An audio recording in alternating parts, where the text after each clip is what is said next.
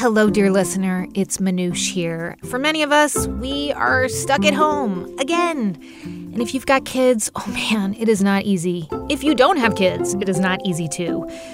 But I do think that time at home presents an opportunity to make some space to learn and think about big ideas. And that is what we had in mind with the episode I have for you today.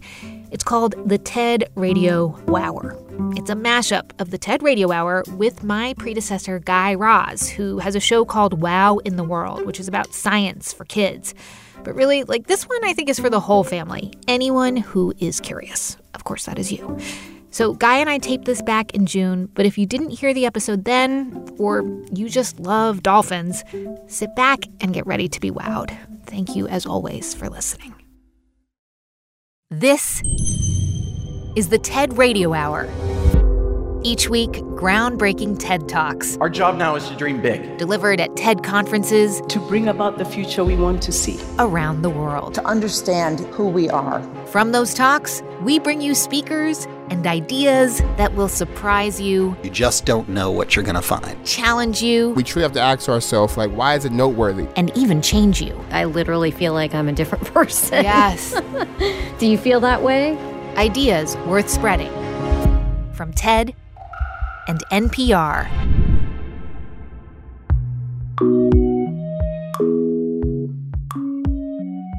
I'm Manoush Zomorodi. And for most kids around the country, school is officially out of session.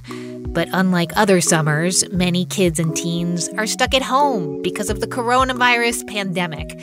And so today, we've got an episode for everyone. Kids, adults, parents, teens, you are all invited on this journey because we've invited a certain dad back on the show to share the coolest things he's learned over the years here on the TED Radio Hour. Topics to blow the minds of young and old. And mystery guest host, can you please introduce yourself? It's the TED Radio Hour from NPR. I'm Guy Raz. Hello, Manoush. Yay! Hello, Guy. Welcome back. Thank you. Okay, so Guy, not only were you the host of this show until you so graciously handed over the reins to me, but you are also the host of a rather popular podcast for kids, right? Yeah, it's called Wow in the World.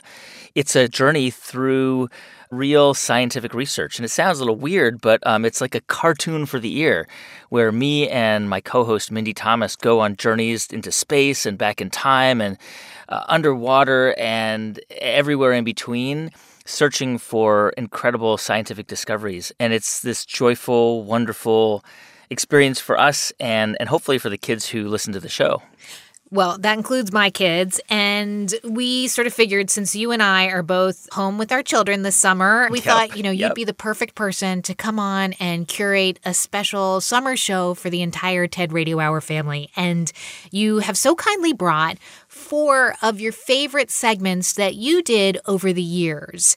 How did you even begin to choose which segments you were going to bring to us? Well, I think like you probably experienced, Manoush, there are a lot of TED Talks that my kids love and are really inspired by. And then there are some that, of course, are sort of over their heads, right? But I really wanted to bring segments that spoke to curiosity and the sort of the awe that kids naturally have about the world. Yeah. And so that's how we kind of came up with this collection. And I will say I did feel that way about the first segment that you brought to us. This one is called How Do Trees Collaborate? Tell us about it. Yeah, I love this segment so much. So basically, scientists for forever thought that trees competed against each other for resources, right? For water and sun and nutrients. And, they figured that the tallest trees in the forest were the strongest trees, right? It makes sense. Right.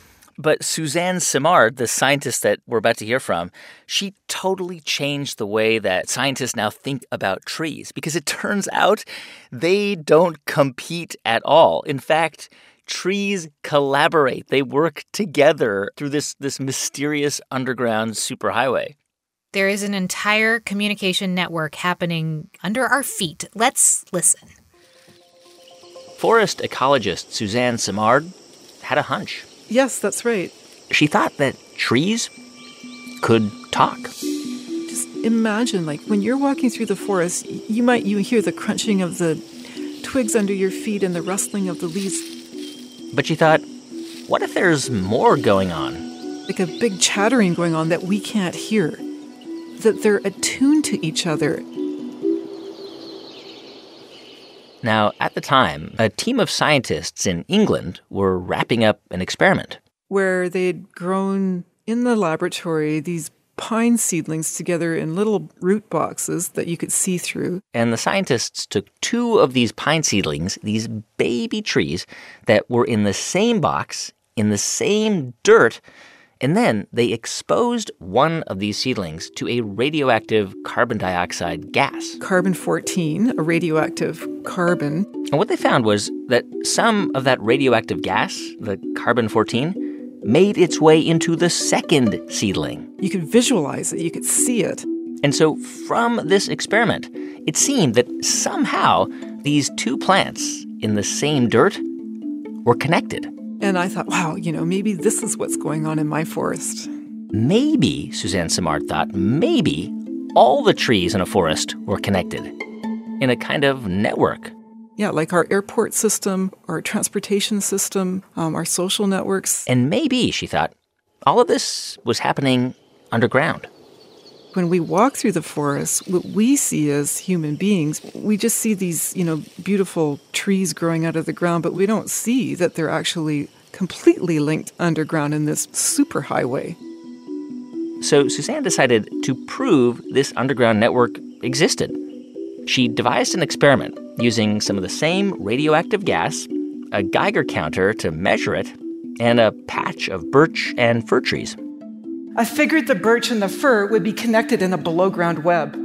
Suzanne picks up the story from the TED stage. And I gathered my apparatus, plastic bags and duct tape and shade cloth, a paper suit, a respirator. And then I borrowed some high-tech stuff from my university. The first day of the experiment, we got out to our plot, and I pulled on my white paper suit. I put on my respirator.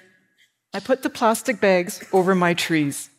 I got my giant syringes, and I injected carbon-14, the radioactive gas, into the bag of birch. I waited an hour. I figured it would take this long for the trees to suck up the CO2 through photosynthesis, send it down into their roots, and maybe shuttle that carbon below ground to their neighbors. I went to my first bag with the birch. I pulled the bag off. I ran my Geiger counter over its leaves. Perfect. The birch had taken up the radioactive gas. Then, the moment of truth, I went over to the fir tree. I pulled off its bag. I ran the Geiger counter up its needles, and I heard the most beautiful sound. It was the sound of birch talking to fir. And birch was saying, "Hey, can I help you?" And fir was saying, "Yeah, can you send me some of your carbon?" I was so excited. I ran from plot to plot, and I checked all 80 replicates. The evidence was clear. Paper birch and Douglas fir were in a lively 2-way conversation.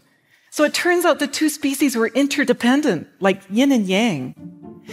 And at that moment, everything came into focus for me. I knew I'd found something big, something that would change the way we look at how trees interact in forests, from not just competitors, but to cooperators.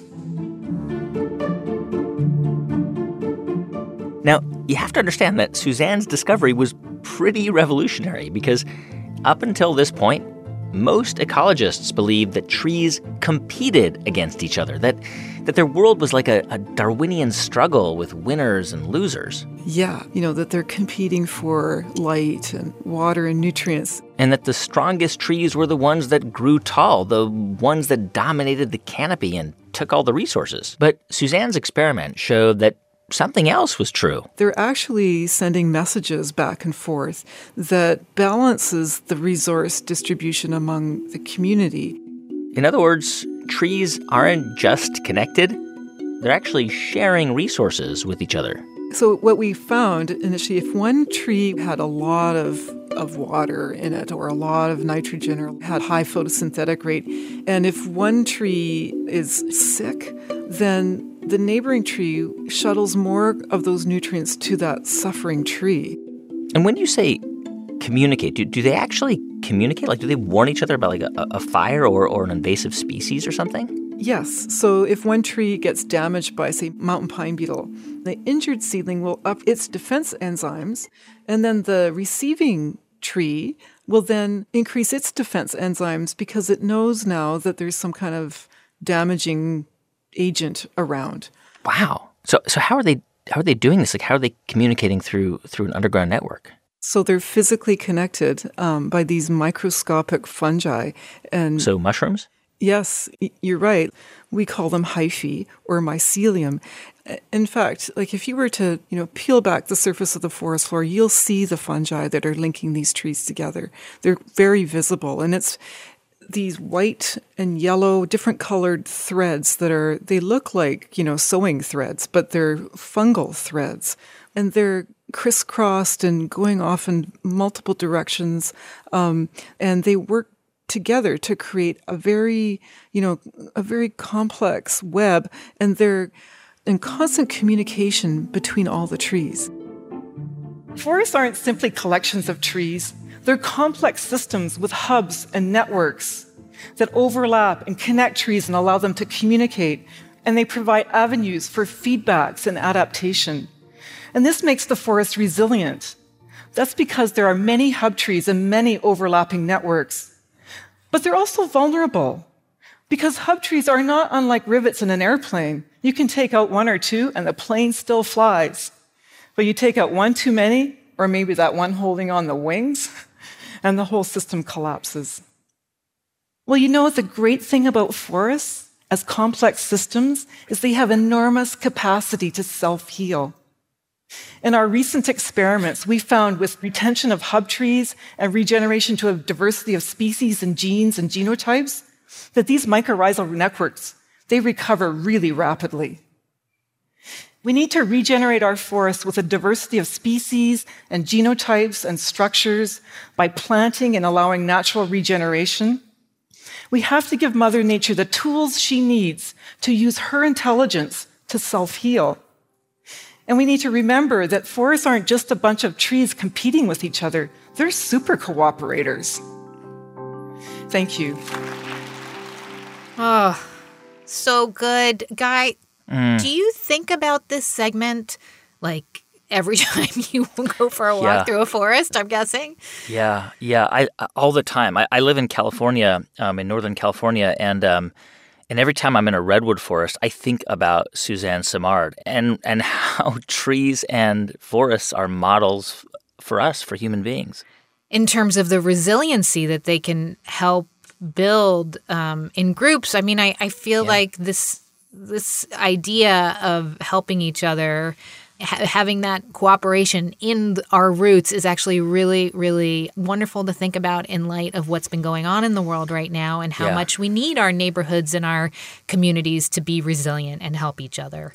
Yeah, I mean, we will all at some point in our lives need help, and we can all also help. It's an incredibly simple idea, but it's also so powerful, and Suzanne's research just puts it out into the world in such a beautiful way. Okay, when we come back, Guy, we're going to go from the forest to the Caribbean Sea and some dolphins who actually have some things to say and communicate. You want to make some clicking dolphin noises for me here? I'm Manoush Zomorodi, and you're listening to the TED Radio Hour from NPR. Stay with us.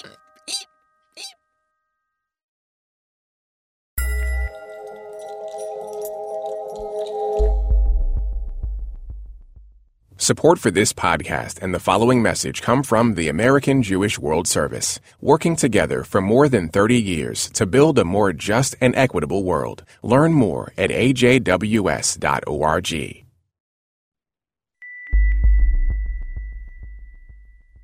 On the next episode of Louder Than a Riot, what Bobby Shmurda's case reveals about how conspiracy laws are used against black and brown defendants. A group of kids growing up in an oppressed neighborhood with no organization, making no money. It's not a gang.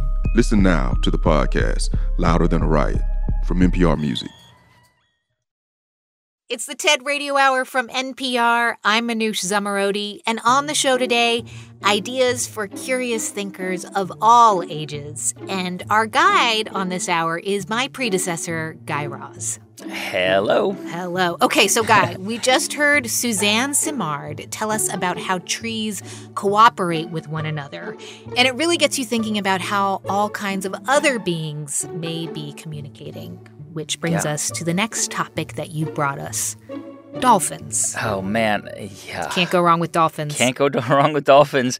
I learned about, and dolphins communicate through clicks, right? Yeah. And I learned about this from the person we're about to hear, Denise Herzing. She has spent her entire life studying a very specific pod of dolphins in the Bahamas. And I remember, Manoush, seeing this TED Talk in person in 2013. Mm-hmm. And I was totally blown away at the idea that one day we might be able to talk, to communicate with not just with dolphins, but with animals, like Dr. Dolittle, right? Were you fascinated by that story as a kid? Yes, remember that? Totally. And we are closer to that possibility today than ever before. I've seen lots of pictures of you underwater holding a camera. When you're down there, does it feel like it's almost like just a better place to be? Do you ever get that feeling? Well, it's an immersion into a three-dimensional world. The tides and the currents and the salt and the waves. And that all feeds into your understanding of what their world is like. But usually when I'm down there, I'm trying to follow behavior and making sure my camera's on. Right. So it's actually mostly work, really. Right. Denise Herzing has been doing that work every summer with the same group of dolphins in the Bahamas. Let's see. I just calculated it recently. For 35 years. Yeah, 3,000 encounters in the water with the dolphins, and then each of those encounters is about 20 minutes long, so... Over 1,000 hours of footage and observational data. So yeah, it's a lot of data, certainly for dolphins. And the point of all that data, of all that work, is to help Denise answer one question. Do they have a language? And if so, what are they talking about? Here's Denise Herzing on the TED stage. Now, I'm interested in dolphins because of their large brains, and we know they use some of that brain power for just living complicated lives. But what do we really know about dolphin intelligence? Well, we know a few things. We know that their brain-to-body ratio, which is a physical measure of intelligence, is second only to humans. Cognitively, they can understand artificially created languages, and they pass self-awareness tests in mirrors, and in some parts of the world, they use tools like sponges to hunt fish. Now, dolphins are natural acousticians. They make sounds 10 times as high and hear sounds 10 times as high as we do. But they have other communication signals they use. They have good vision, so they use body postures to communicate. They have taste, not smell. And they have touch. And sound can actually be felt in the water because the acoustic impedance of tissue and water is about the same. So dolphins can buzz and tickle each other at a distance. So decades ago, not years ago, I set out to find a place in the world where I could observe dolphins underwater and to try to crack the code of their communication system. Well, first of all, how do dolphins communicate to each other? Well, we can actually hear a fair amount. Their whistles are fairly audible to us.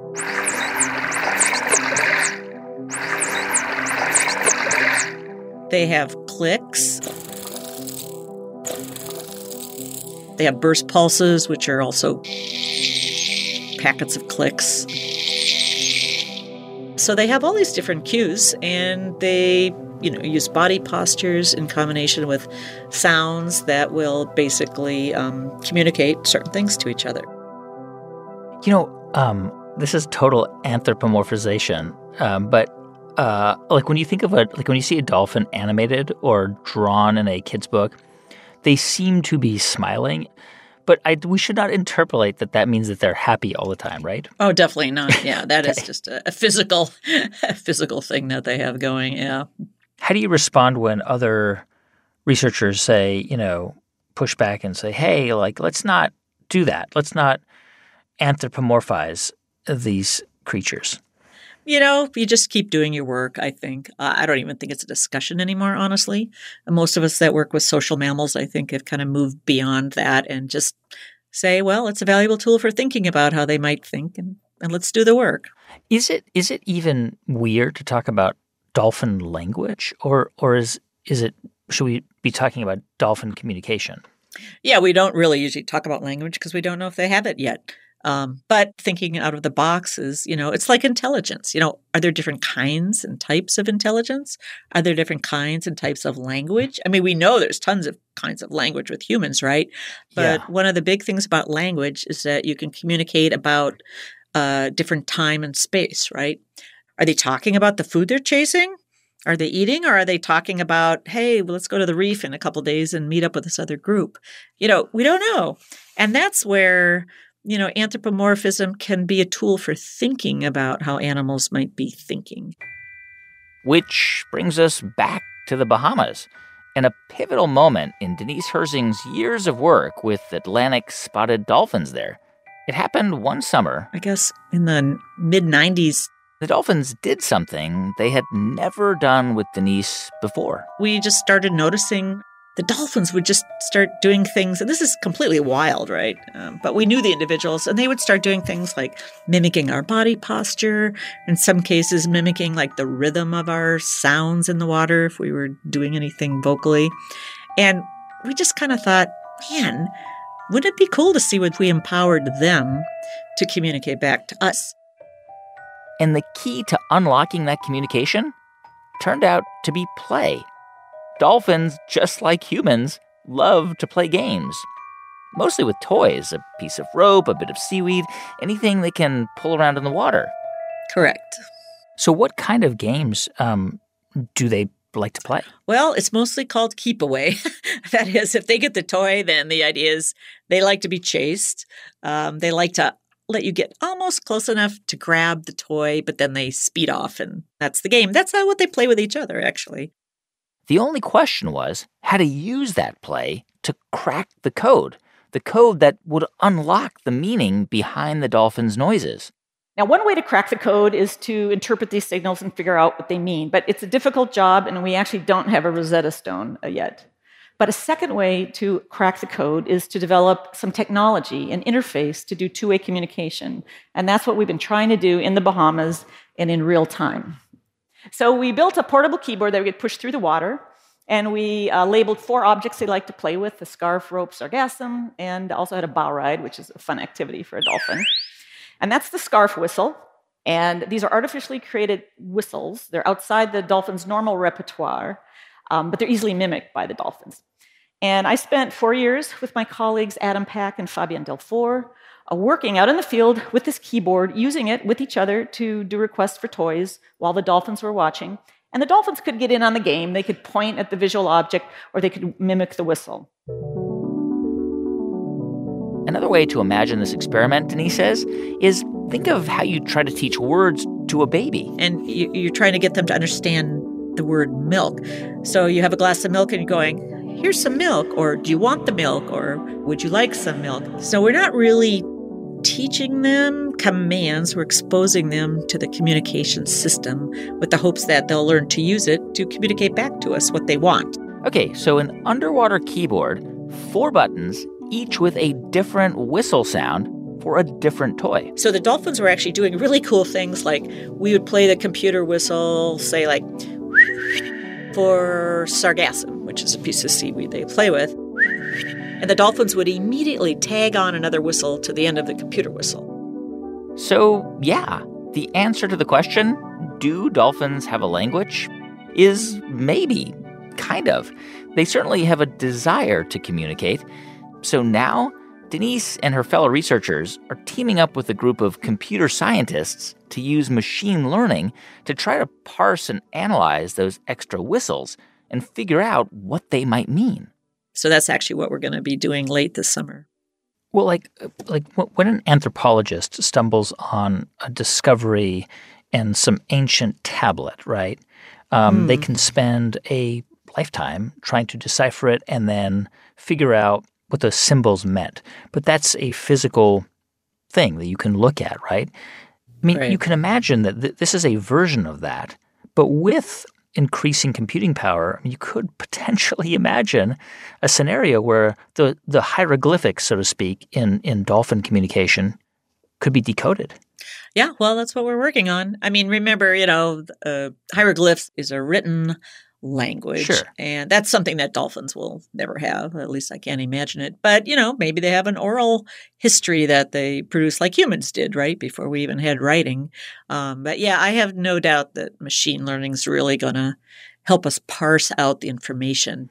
So if you or I went to Europe 20 years ago, we would have a little phrase book, and that might be all we had. And now you can just speak into Google Translate, and then and then you can play it, and it will play it for somebody. You can imagine in 20 or 30 years from now traveling to Asia and speaking in real time and having like a headset around your head that was a simultaneous translator, an AI translator that would enable you to have a really serious and deep conversation with somebody in their language. Yeah, sure. I mean, and that's probably coming in shorter than 20 years, I would bet. Yeah, right. And what's really interesting is if you look at how other animals communicate with each other, and they do, right? We're way behind the times because we don't have to communicate with animals, right? But there are a lot of birds that already know the alarm calls of their neighboring species because it helps them survive. So nature already communicates in many ways just without us in the loop. So we probably should get in the loop. That's so beautiful. And there's no dolphins where I'm spending the summer, Guy, but there are a lot of birds. And we've been trying, my kids and I have been trying to imitate their calls and see if they'll respond to us. We don't know what we're saying in these bird languages. Hopefully we're being polite back to the birds. But I do love this idea of interspecies communication. It is just I know, right? Awesome, yes. I mean, how amazing would that be? Right, to be able to really communicate with animals, and I mean, it might, as she says in the segment, like it might be on a different level. It's not going to be. We're not going to be talking about Kierkegaard, but you think about what Denise is working on, and then you think about like computing power, and how much better computers are going to be able to process information, and already are, and it seems like it could be a real possibility. I mean, not just the communication of, needs, but also the playfulness that is part of the dolphins' world, and totally. That their favorite game is Keep Away. Dare I ask what your species, you and your children, do you have a favorite game these days? In the middle of quarantine, we've gotten really into Sleeping Queens. That's our jam right now. It's a card game. Oh. Totally. It's awesome. It's good? I've got a 9-year-old and an 11-year-old. We all play it together. Yeah, it's great. Oh, nice. So we're going to move on from the dolphins. And this next idea that you brought us is about uncovering something hidden as well. But this time, we're going to talk about uncovering human history with archaeologist Sarah Parcak. Yeah, I mean, man, how can I even begin? I think you know Sarah, too. Mm-hmm. She uses tools of space exploration to dig into our past, into the past here on planet Earth. Yeah, and what I love about that is that space exploration, like it's not exactly the first thing that comes to mind when you hear archaeology. But for Sarah, the idea kind of runs in the family. So let's listen. My name is Sarah Parcak, and I am an archaeologist. And as an archaeologist, Sarah Parcak searches for traces of past civilizations hidden beneath the earth for thousands of years. Do you think that every civilization eventually becomes buried and hidden? Yeah, I think that all civilizations do. I think there are also a lot of civilizations and cultures out there that we don't know about yet. Sarah's discovered an ancient amphitheater under the airport in Rome. Like the equivalent of an ancient Cineplex. An unknown temple in Petra. Could be a temple, not sure. And the lost city of Tanis in Egypt. It was Egypt's capital for about 400 years. And how Sarah discovered these sites? Not by digging, but by building on a technique used by her grandfather. My grandfather, Harold Young, was one of the pioneers of using aerial photography in forestry. And so by the time I got to college, I thought, if Grampy did this for forestry, I bet lots of people have done this for archaeology. It would be fun to see what he did. And I feel like that was the first kid in the candy store. Virtually no one had used it before in Egypt. So after Sarah graduated, she started to experiment with a method that has now completely revolutionized archaeology. And as she explained on the TED stage, it's earned her a special title. I'm a space archaeologist. Let me repeat that. I am a space archaeologist. This means that I use satellite images and process them using algorithms and look at subtle differences in the light spectrum that indicate buried things under the ground that I get to go excavate and survey. And by the way, NASA has a space archaeology program, so it's a real job. This is from a site south of Cairo, so let's have a look from space. You can't see anything. When we process the image, this is what you see. This rectilinear form is an ancient tomb that is previously unknown and unexcavated, and you all are the first people to see it in thousands of years. Okay, so how does it work? How do you use satellite images to find, hidden places? So satellite imagery allows us to do two things. It allows us to look at sites with a fresh pair of eyes. But why they're really valuable is that they record information in different parts of the light spectrum that we simply can't see with our human eyes.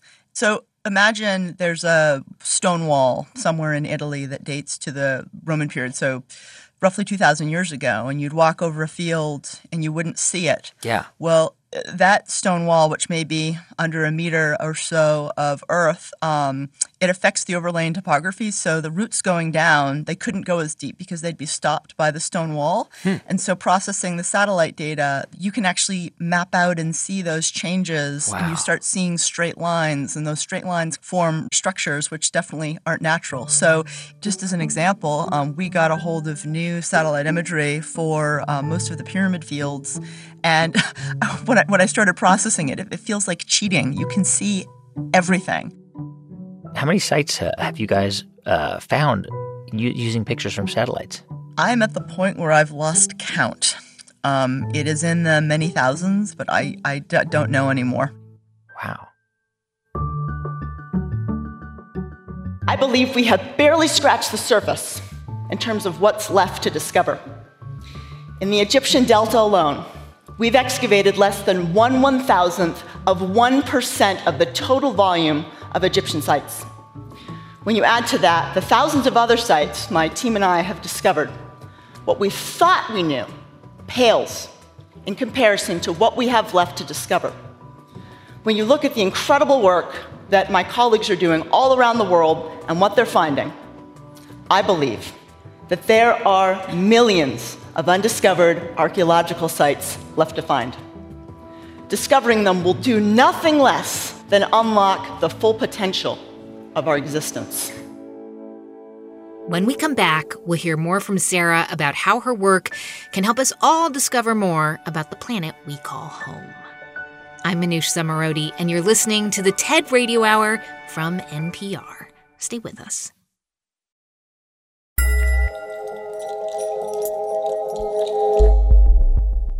Hey everyone, just a quick thanks to our sponsor, E-Trade. Trading isn't for everyone, but E-Trade is. Whether it's saving for a rainy day or your retirement, E-Trade has you covered. They can help you check your financial goals off your list. And with a team of professionals giving you support when you need it, you can be confident that your money is working hard for you. Get more than just trading with E-Trade. To get started today, visit etrade.com/NPR for more information. E-Trade Securities LLC, member FINRA SIPC. Thanks also to Microsoft Windows. Technology can't tell a story, start a business, or express an idea. Only you can do that. And with Windows, you'll have the tools you need to do it your way from anywhere, whether it's in tablet mode or laptop mode, or whether you're on your laptop or phone. Whatever you do, make it you with Windows. See how at windows.com/10.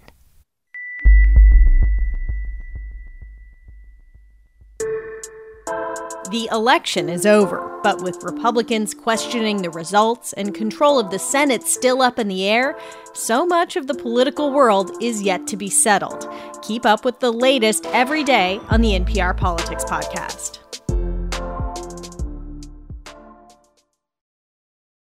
It's the TED Radio Hour from NPR. I'm Manoush Zomorodi. And today on the show, ideas for the whole family with my predecessor, Guy Raz. In addition to previously hosting this show, he is the host of the kids' science podcast, Wow in the World. Hey, Guy. Hello. So before the break, we were hearing from you and Sarah Parcak, the space archaeologist, about how many ancient sites she has already begun to uncover using satellite imagery.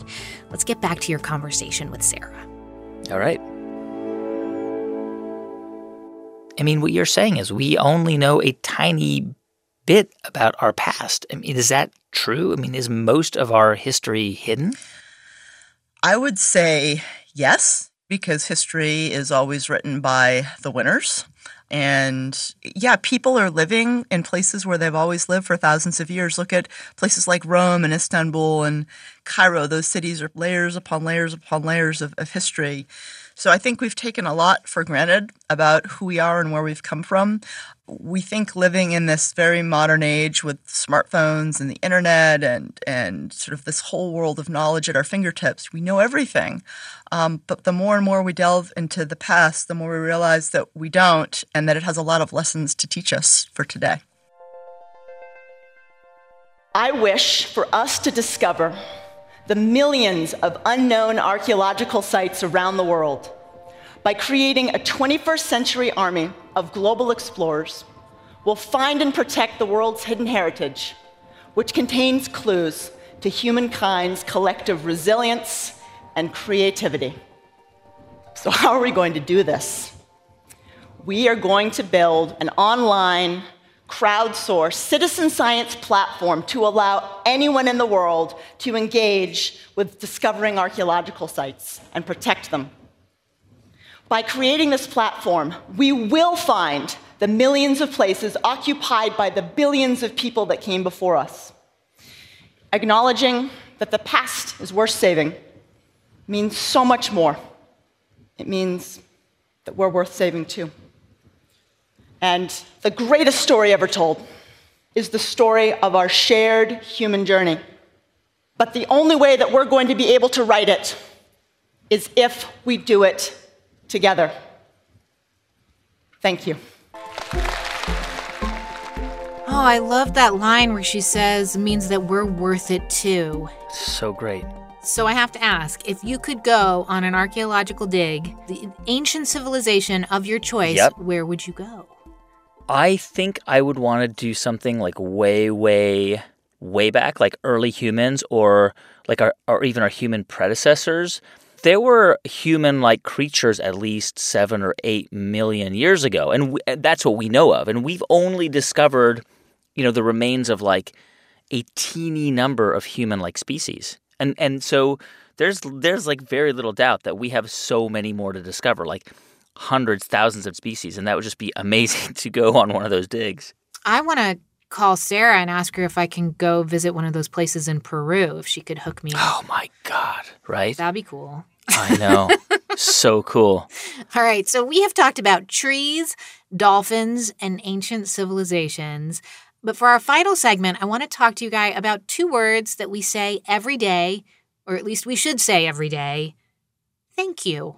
2 very simple words. Yes. That are incredibly powerful. And A.J. Jacobs wanted to show how powerful those words were. So he took us all on a journey with him through gratitude.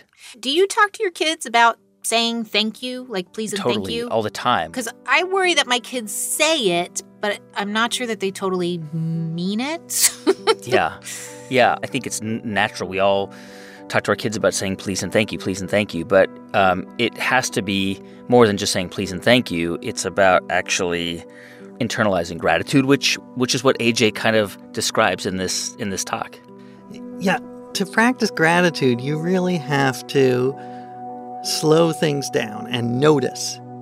AJ's a writer, professional lifestyle experimenter, and self-described curmudgeon. I talk about, I think, everyone has the two sides, the Larry David side and the Mr. Rogers side. So the grumpy pessimist and the optimistic, grateful side. So many people have helped me to come to this night. And I believe I was born with a very strong Larry David side. I was very good at finding things to be annoyed about. And I think a lot of us are. If you hear 100 compliments and a single insult, what do you remember? The insult. Would you just take, along with me, 10 seconds to think of the people who have helped you become who you are? I was aware that I had this negative bias, this Larry David side, but I wanted to bulk up the Mr. Rogers side. 10 seconds of silence. I'll watch the time. It's not something that comes naturally to me, and to most people, I don't think it comes naturally. You have to cultivate this idea of gratitude. Whomever you've been thinking about, how pleased they must be to know the difference you feel they've made. What happened to you to say, wait a minute, I'm not appreciating people, I'm not being grateful? Was there an epiphany? Like, what was it? Well, I think it was partly intellectually. I knew the power of gratitude. There are tons of studies about how good it is for you, how it helps ward off depression, you recover more quickly, you sleep better, eat better, you're more generous. So intellectually I knew, I should be grateful. But how do you do that? And that's when I decided, you know what, I'm going to try this ritual at home where I'm going to try to say thanks to all the people who helped make my meal a possibility. So I would before a meal say, I'd like to thank the farmer who grew the tomato and the cashier who rang the tomatoes up at the grocery store. And that's when my son, who is 10, very perceptively said, Dad, that's fine, but it's also totally lame because those people can't hear you. They're not in our apartment. So if you really are committed, then you should go and thank those people in person. A.J. Jacobs picks up the story from the TED stage. Now, I'm a writer, and for my books, I like to go on adventures, go on quests. So I decided I'm going to take my son up on his challenge. It seemed simple enough, and to make it even simpler, I decided to focus on just one item, my morning cup of coffee. Well, it turned out to be not so simple at all. This quest took me around the world. I discovered that my coffee would not be possible without hundreds of people I take for granted. So I would thank the trucker who drove the coffee beans to the coffee shop. But he couldn't have done his job without the road. So I would thank the people who paved the road. And then I would thank the people who made the asphalt for the pavement. And he couldn't do his job without the folks who drew the yellow lines on the road because they kept my truck driver from smashing into oncoming traffic. This is like splitting an atom, right? Because you can thank the people who mixed the paint for the lines on the road, and then the people who made the machines to enable the paint to be mixed, and then the people who mined the iron to make the machines to mix the paint, and then on and on, right? There's lots of people to thank. Oh, it's never infinite. ending. I could have spent the next 50 years of my life thanking people, and I could have given a TED Talk that was about 400 hours long, because, that's what it made me realize, is how interconnected everything is, how many people it takes. It doesn't just take a village to make a cup of coffee, it takes the world. And it was really a lesson in how interconnected we are, and sort of timely, too, because this trend towards tribalism is, I find, quite disturbing. And this was a reminder of how we all depend on each other. Sometimes a simple act of kindness toward another person, a thank you, a compliment, a vote of confidence, can have a much bigger effect than we realize. and can even change the way we look at ourselves. And for A.J. Jacobs, that kind of appreciation turned into a journey of 1,000 thank yous, all for just a cup of coffee. I decided to go backwards. So I started with the barista at Joe Coffee, which is the coffee chain in New York where I go. And I thanked her, and she thanked me for thanking her. What did you say to her? You said, hey, I just want to thank you for making my cup of coffee this morning. That's it. I just expressed my gratitude. And I think she was pleasantly surprised because she doesn't get thanked all that often. All right. So you, so after thanking the barista, I guess you decided to meet with a guy named Ed Kaufman who works for Joe Coffee? So yeah, I met Ed Kaufman, who is the guy who goes around the world testing the beans, tasting them. And I loved that because he was so passionate about this brown liquid. And he taught me how to differentiate the tastes because he would take a sip and his face would light up and he would say, oh, I'm sensing Honeycrisp apple and maple syrup and pineapple upside down cake. And I love that idea of savoring and appreciating. It's so tied into gratitude. By the end of the project, I was just in a thanking frenzy. So I would get up and spend a couple hours. I'd write emails, send notes, make phone calls, visit people to thank them for their role in my coffee. And some of them, quite honestly, not that into it. But most people were surprisingly moved. Every stop on this gratitude trail would give birth to 100 other people that I could thank. So I went down to Colombia to thank the farmers who grow my coffee beans. And it was in a small mountain town. And I met the farmers, the Guarnizo brothers. It's a small farm. They make great coffee. They're paid above fair trade prices for it. I thanked them. And they said, well, we couldn't do our job without 100 other people. The machine that depulps the fruit is made in Brazil. And the pickup truck they drive around the farm in, that is made from parts from all over the world. I think in the end, they kind of got into the spirit of the project. And they did not kick me out. And they actually invited me back. So maybe I'll go and enjoy their coffee again. So as you were, really immersing yourself in this thing, right? Because part of this is... it's like, I'm just going to try this thing out, but part of you has to become that one. Like, you had to become Mr. Gratitude. Like, you had to believe in it, almost like it was a religion. Did you start to kind of feel differently on that trip? Well, yeah. And one of the revelations that runs through many of my projects is just how powerful that is, how much our behavior shapes our thoughts. So I saw this. Like, I would wake up in my typical grumpy mood, and I would force myself to spend an hour writing thank you notes or calling people. And by the end of that hour, my mind had caught up. I had sort of tricked my mind and made it realize, oh my God, look at all these things that went right. Gratitude should not be the same as complacency, because some people are worried that when you're grateful, like you think, oh, everything's wonderful and we don't need to change a thing. But my argument, and it's backed up by some fascinating research, is that gratitude actually is the opposite of that. Gratitude makes you more aware and more open to trying to make things better.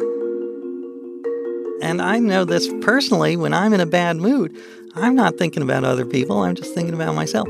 But when I'm grateful, that's when I realize all of the people who helped make this possible, and can I make their lives better?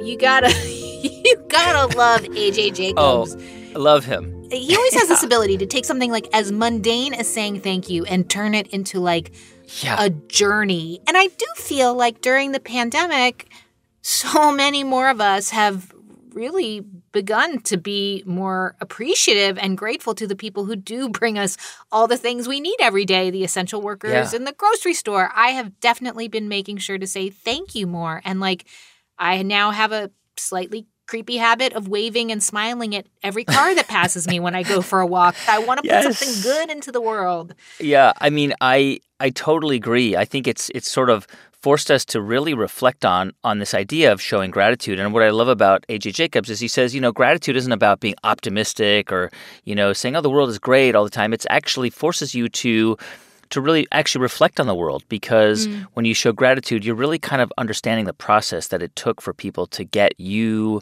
the things that maybe make your life better or more joyful in this instance. And the science is real. I mean, we did an episode on my kids' show, Wow in the World, about this, about gratitude. There was a study out of the University of Montana that showed how when you express gratitude to yourself and to others, it actually increases your happiness. This has been proven by science. And it's such a wonderful idea, not just to be thankful, not to just sit down and say, I'm thankful for this and thankful for that, but if you can actually thank the people who may not even know that they improve your life, it's incredibly meaningful, not only to them, but to you as well. Yes, it is. I want to say a huge thank you to you, Guy, for coming back on the show, for sharing your favorite ideas for the whole family. And I have to say, listeners have been very, very welcoming to me. But if they're missing you, where can they find you these days? They can find me on How I Built This and on Wow in the World. And I just wanted to thank you for taking this show and making it even more incredible and wonderful and just a joy to listen to. It's awesome. It means a lot. Thank you, Guy. That's my TED Radio Hour predecessor, Guy Raz. He is now the host of the podcast Wow in the World with Mindy Thomas and the show How I Built This. And kids, if you want to learn more about all the ideas that Guy and I talked about, we have got some really cool activities for you at ted.npr.org. Plus, you can watch all the talks that Guy mentioned here, too. You got to see the dolphins. Oh, and grown-ups, you can always see hundreds more TED Talks at TED.com or on the TED app. And now I need to show some gratitude and thank our hardworking production staff here at NPR, which includes Jeff Rogers, Sanaz Meshkinpour, Rachel Faulkner, Diba Mohtasham, James Delahousie, J.C. Howard, Katie Monteleone, Maria Paz Gutierrez, Christina Kala, and Matthew Cloutier, with help from Daniel Shukin. Our theme music was written by Ramteen Arablouei. Our partners at TED are Chris Anderson, Colin Helms, Anna Phelan, and Michelle Quint. I'm Manoush Zomorodi, and you've been listening to the TED Radio Hour from NPR. She was thinking about Billy Ocean singing Caribbean Queen. Caribbean Queen, now we're sharing the same dreams, and our hearts can be as one. No more love on the run. Run. Ooh. Such a good song.